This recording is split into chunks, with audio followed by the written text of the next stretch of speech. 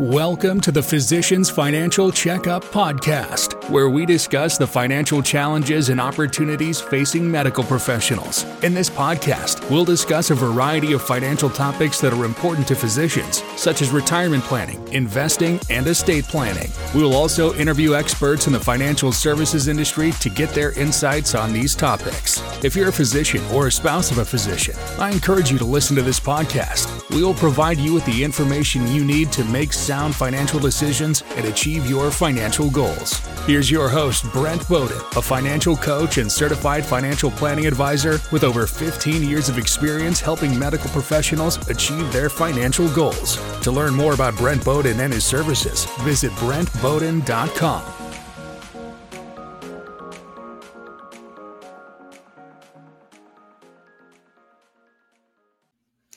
Welcome to the Physicians Financial Checkup Podcast. Today we are going to be starting a 4-week series where we talk about investing. So today's particular topic is on Investing 101, where we're going to discuss some basics of automating your savings, saving early and often, including with salary increases and bonuses, how to choose low-cost investment choices initially so that they can fit your risk tolerance and goals, and how to know when it's time that you may need investing help or assistance in diversifying your portfolio to a larger portfolio. And what investing considerations should you know when you start? So we've got a lot to cover today, so let's get started. So first of all, automating your savings. It's one of the best ways to make sure that you're saving systematically over time is to really put that on a periodic investment choice. So a certain amount of money that is automatically transferred from your paycheck into your 401k, 403b, employer retirement savings account on a regular basis, and or checking account into a savings or investment account on a regular basis. So both of these, by automating those, you're not going to have to worry about when to save money. It's also less likely you'll spend it because you'll already kind of have that pulled out of your monthly budgeting. And so by automating those, it's going to allow you to accumulate more wealth over time than it would to just go in and transfer money, when you see that your account's gotten large. So certainly the employer savings account is a great place to start, whether that's into the Roth or the IRA version of your employer savings account. Doing that to at least get any matching contributions that the employer allows, as well as trying to ratchet that up to saving, somewhere in that 10 to 20% range is what we recommend of your paycheck going directly into some of those employer savings accounts. Now, on the outside of that too is using checking account to beef up your emergency savings account. So whether you get paid bi-monthly or every week, having some sort of amount at the end of your bills go into that emergency savings account will help beef up that account so that you have funds should something happen and need access quickly to it. But once you hit kind of that 3 to 6 month period in there where you've covered enough, your emergency savings has grown pretty well, then maybe automating some of those savings into a brokerage account or a non-qualified investment, which is one that you can use for future vacations, down payments on a house, if you want to supplement retirement, or a number of other uses because they've already been taxed funds. So they're a little bit more liquid than your IRA or Roth accounts. So there's a number of different ways to automate those savings. Obviously, you can do that through your employer on the employer retirement plans. You can typically do that through a bank or a brokerage type of account where they'll either pull or push money either on a monthly basis, maybe twice a month, depending upon what you can set that up for. Or obviously, you can do that through a financial advisor. They have the opportunity to do that same kind of push or pull to get funds on an automatic monthly basis going into your investment accounts. So if you need assistance with that, certainly check with your employer, bank, financial advisor. I think are all good places to start. So also saving early and often is kind of a principle that I stick with investing. The sooner that you can start saving, the more time your money has to grow. So time being the big factor in being able to save money over time, that will grow exponentially year over year. So using compounding interest, if you're getting, let's say, just a 6-7% return, then that compounds year over year. So the money that you have put in there makes money and continues to make money over time. So even if you can only save a small amount each month, doing that as early as possible and trying to ratchet it up as your income increases will help you to save more in the long run. So let's look at just a couple of quick examples. I always love to use this simple one. So let's say you save $200 a month for a 30-year period. Doesn't matter if you started when you were 18, 25, 35. If you can do that for 30 years, just $200 a month, and you can average a return of about 7%, then you will have put away over $100,000 of your own money just doing that $200 a month each month for 30 years or 360 contributions.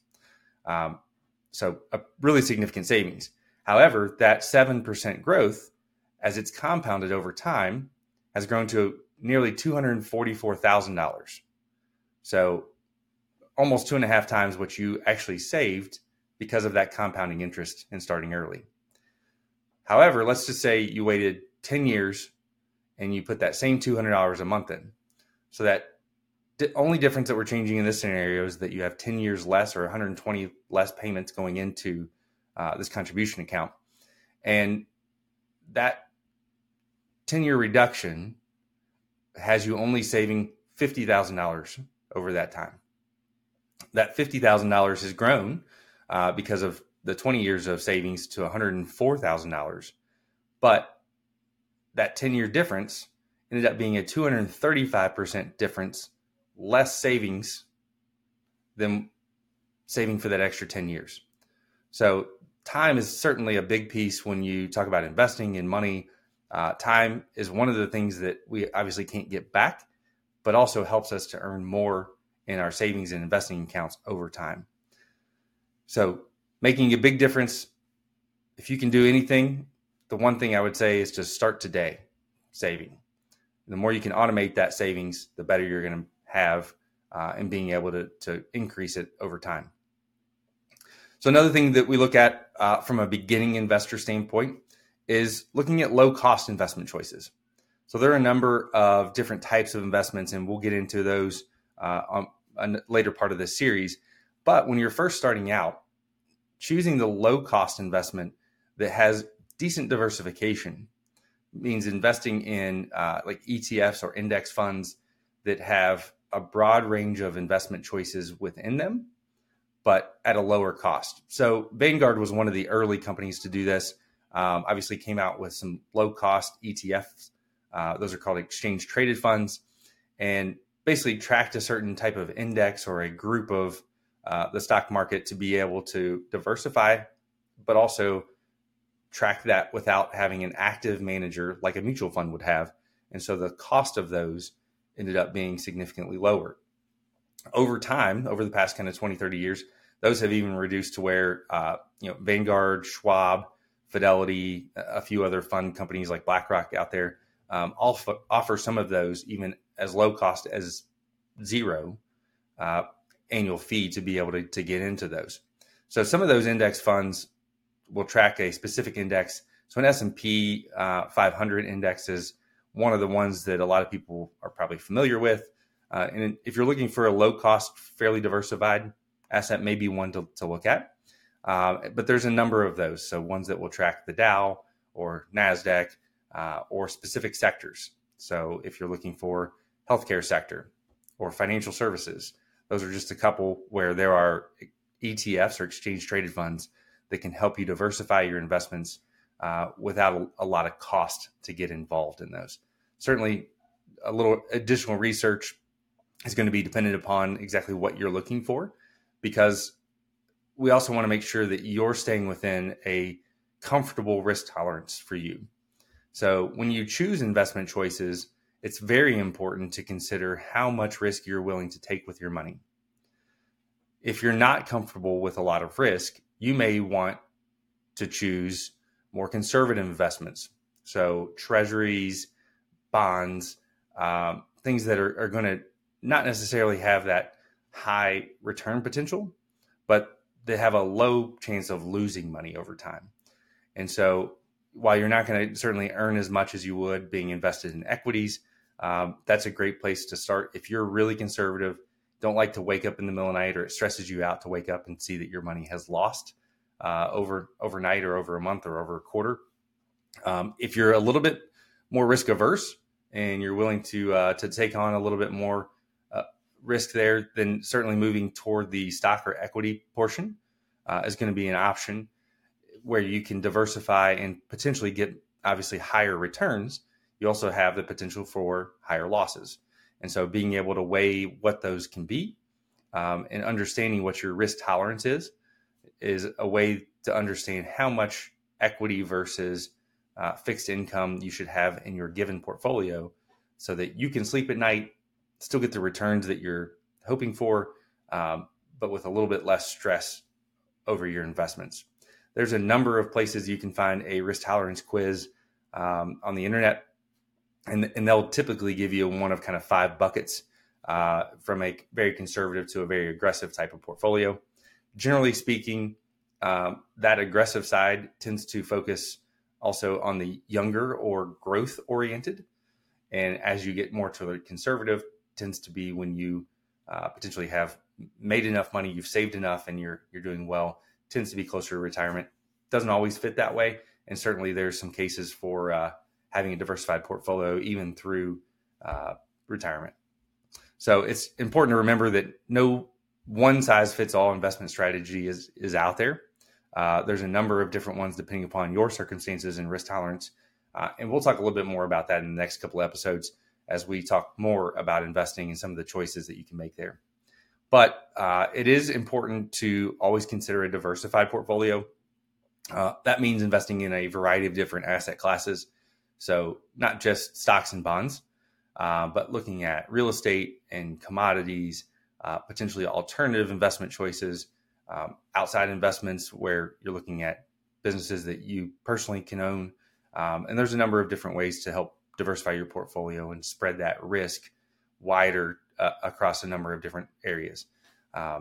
So, in my day-to-day, we look for clients to be able to diversify outside of just equity holdings and just outside of bond holdings, but across a number of those different sectors so that when certain asset classes perform really well, that you're able to take advantage of some of those. But when some don't perform well or have losses, that we're mitigating some of the capabilities there as well. So another big part of investing is to get help when you need it. So if you're not sure how to start, how to invest your money, or how to even develop an investment strategy, it may be something to consider getting some help from a financial advisor to be able to help you assess exactly what type of investments you should have, what type of risk you're willing to take on, and help develop that portfolio for you. It will allow you to kind of take that off your table. If it stresses you out thinking about investing in stocks and bonds, this may not be the perfect place for you to do it yourself. There's a number of people that can help you out there develop a plan. It's still at a reasonable cost to be able to get that implemented for you and also help you keep that on track. So when you need help, this is certainly an area where we have a lot of people that would prefer to have somebody help them along with it and understand the day-to-day inner workings of exactly what happens in the market. Obviously, news today is happening a lot faster, but there are still places to be able to consider to get some good investments for the long term and be able to help your retirement portfolio out. So a couple other suggestions and considerations I wanted to go over just in this first episode. We're going to have 3 more episodes talking a little bit deeper about investing, but a couple of the early considerations that you should have when you're looking at investing. Investment is in the stock market or bond market specifically is typically for the long-term investor. It's very rare and somewhat difficult to make a quick dollar and turn it around consistently time and time again over the short term. So the stock market certainly is volatile, and there's going to be ups and downs. History's shown us that. But over the long term, the stock market has historically trended upwards over time. that means that if you invest for the long term, you're more likely to see those investments grow. So having a 5, 10, 15, 20-year vision of what you want your investments to do is a better place to start than trying to have a 6-month vision. A lot of times, you'll see certain people who say they can make a ton of money in 6 months. If they win the right bets, yes, but that's not always the case. And they don't show you typically those losses. Those are there. So having a long-term perspective on your investments is certainly going to help you to trend upwards over time and be able to ride out the bumps in the road in the investing market. Consistently rebalancing your portfolio is another suggestion. So as your investments grow, let's say you begin with a 75-25 portfolio. So that would be a 75% in equities, 25% in fixed income. And the stock market does really well over a couple of years. If you don't rebalance that portfolio, it may look like your portfolio is now 90% equity and only 10% bond. If you have a downturn in the market, your portfolio is less protected and therefore more risk has been put on that portfolio because you haven't rebalanced. And so both in up and down markets, I suggest rebalancing that portfolio. Helps you to keep it diversified, helps you keep the right type of risk so that you can sleep at night. And it tends to keep you on track with your investment goals. Rebalancing at least annually is a total minimum. I prefer to look at that on a quarterly basis. Doesn't mean you always have to make adjustments, but if the market's done really well in a quarter or really poorly in a quarter, maybe time to look at that reinvestment to rebalance and make sure that you're on track to keep the risk in place where you want it. A third consideration that we certainly talk about from investing standpoint is your tax liability. So what taxes are going to be due, whether you're trading on a daily basis or looking at the long term. Obviously, in our employer retirement plans like a 401k or 403b, those funds are tax deferred and they grow tax free. You only pay taxes on those at your income level when you take distributions. And as long as it's after 59.5, if it's before that, then there may be some tax penalties as well. But those taxes are going to be income related when you take out those investments.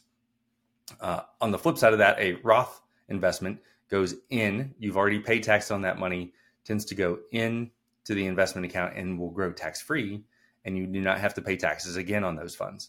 And so knowing the two different types of accounts in your employer retirement account or retirement savings accounts, for the most part, are helpful. But there's also the third kind, brokerage, or what's called a non-qualified account. Non-qualified because it doesn't have any retirement restrictions on it.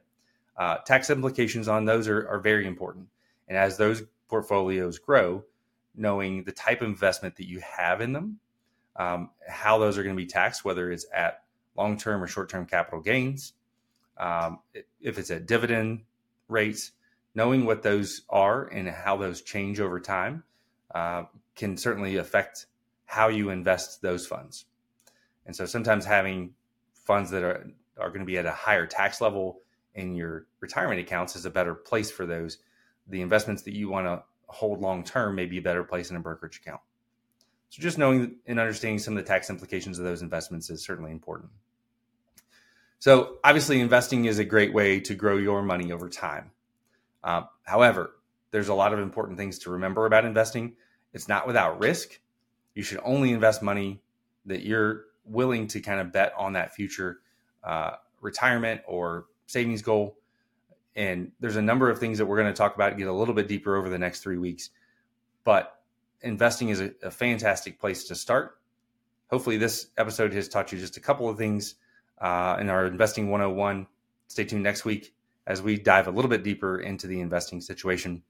And follow us on the Physicians Financial Checkup. I did want to also mention the book is launched. So feel free to go to Amazon or your favorite publisher and search for the Physicians Financial Checkup. You can find that there with a lot of details of what we're going over in the podcast so that you can have a reference to be able to look at those. Thank you, and I look forward to joining us on next week's episode.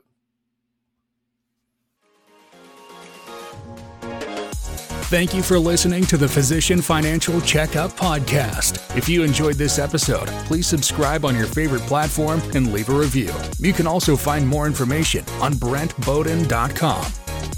The information contained in this podcast is for educational purposes only and should not be construed as financial advice. The opinions expressed are solely those of the host and guests and do not necessarily reflect the views of any other individual or organization. You should carefully consider your investment objectives, risk tolerance, and time horizon before making any investment decisions. If you are seeking financial advice, you should consult with a qualified financial advisor who can assess your individual circumstances and needs.